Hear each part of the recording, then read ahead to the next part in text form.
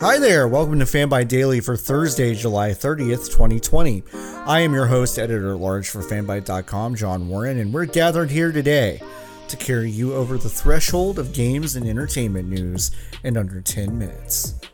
We start today with a wild bit of potential news coming out this afternoon from Smith's Toys in the United Kingdom, whose pre-order page for Xbox Series X suggests a major feature for Halo Infinite, absent in all communication for the game thus far.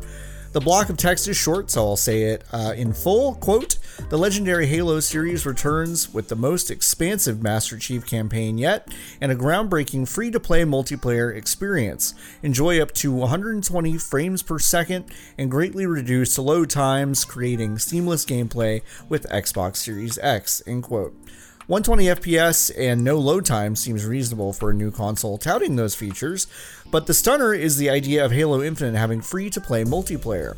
Though it would keep in lockstep with major competitors like Call of Duty and Apex Legends, this would be the first time Master Chief's competitive mode would be free for the public to play. Perhaps this is why we've heard very little about the multiplayer component of the upcoming game. It would also track with rumors that you will soon not need an Xbox Live Gold subscription to play games online. Animal Crossing New Horizons' newest update adds fireworks and dreaming, but players have also discovered that their villagers will now periodically trip over their own 2 feet. One player tweeted a video of their villager carrying a balloon, also new to the game, when they fell and let go of the balloon in the process, losing it. Bummer. Veterans of the series are speculating that this means hidden mechanic luck has made its return to the franchise. On lucky days, you'll get more items, friends are easier to make, life is generally better. On bad days, well, it's the opposite. This update also marks the return of the King Tut mask, which looks cool, but will significantly reduce your luck while wearing it. If you got an email this morning from someone claiming to be CD Projekt Red offering you access to an upcoming Cyberpunk 2077 beta, well, bad news, it's fake. The problem was apparently widespread enough for CD Projekt Red to make a statement through their Twitter account emphasizing that they'll never ever contact anyone outside of a cdprojectred.com domain. They even responded to the idea that there will be a beta, saying that there are no plans for that. So if you got those emails, delete them. Nothing good will come of it. Cyberpunk 2077 comes out November 19th for current gen consoles. Next gen consoles will have to wait until that mysterious holiday 2020 date. 2K Sports announced this morning that they've reached a deal with the National Football League Players Association, the union representing NFL players, to use real player names and likenesses in their upcoming non-simulation football games. That distinction is vital because the NFL and NFLPA just extended their exclusive license for simulation games to EA Sports for the next 6 years.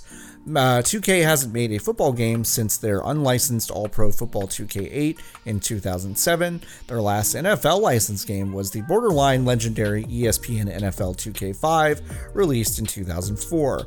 It's unclear what kind of games 2K has in mind for the future, but it appears to be open to some interpretation. Licensing all NFL players would indicate the intention to use all NFL players, so some kind of arcade version of football might not count as simulation football.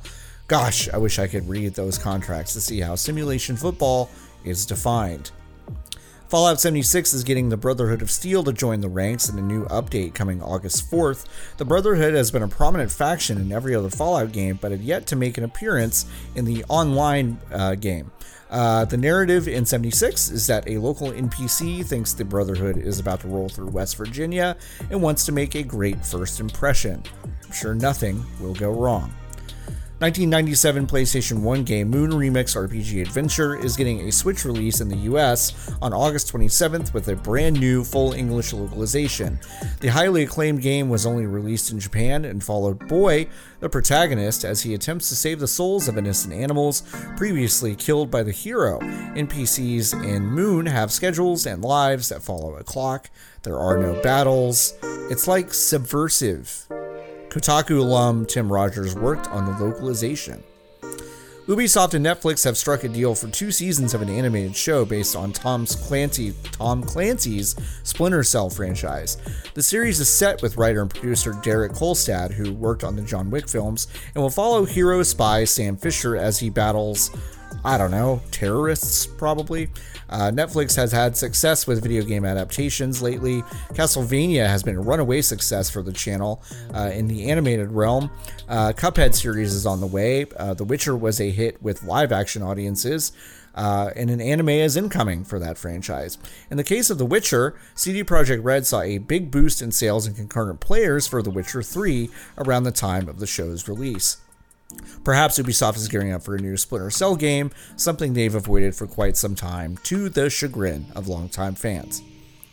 Congresswoman Alexandria Ocasio-Cortez has been an outspoken critic of the U.S. military using Twitch as a recruitment tool since the U.S. Army esports account on the platform started gaining more and more attention over the past few weeks. She sought to add an amendment to a Pentagon spending bill to block the U.S. military from using Twitch and similar streaming platforms as recruitment devices. On Thursday evening, the House of Representatives failed to pass the amendment with a vote of 126 to 292, 103 of the nay votes coming from the House Democrats.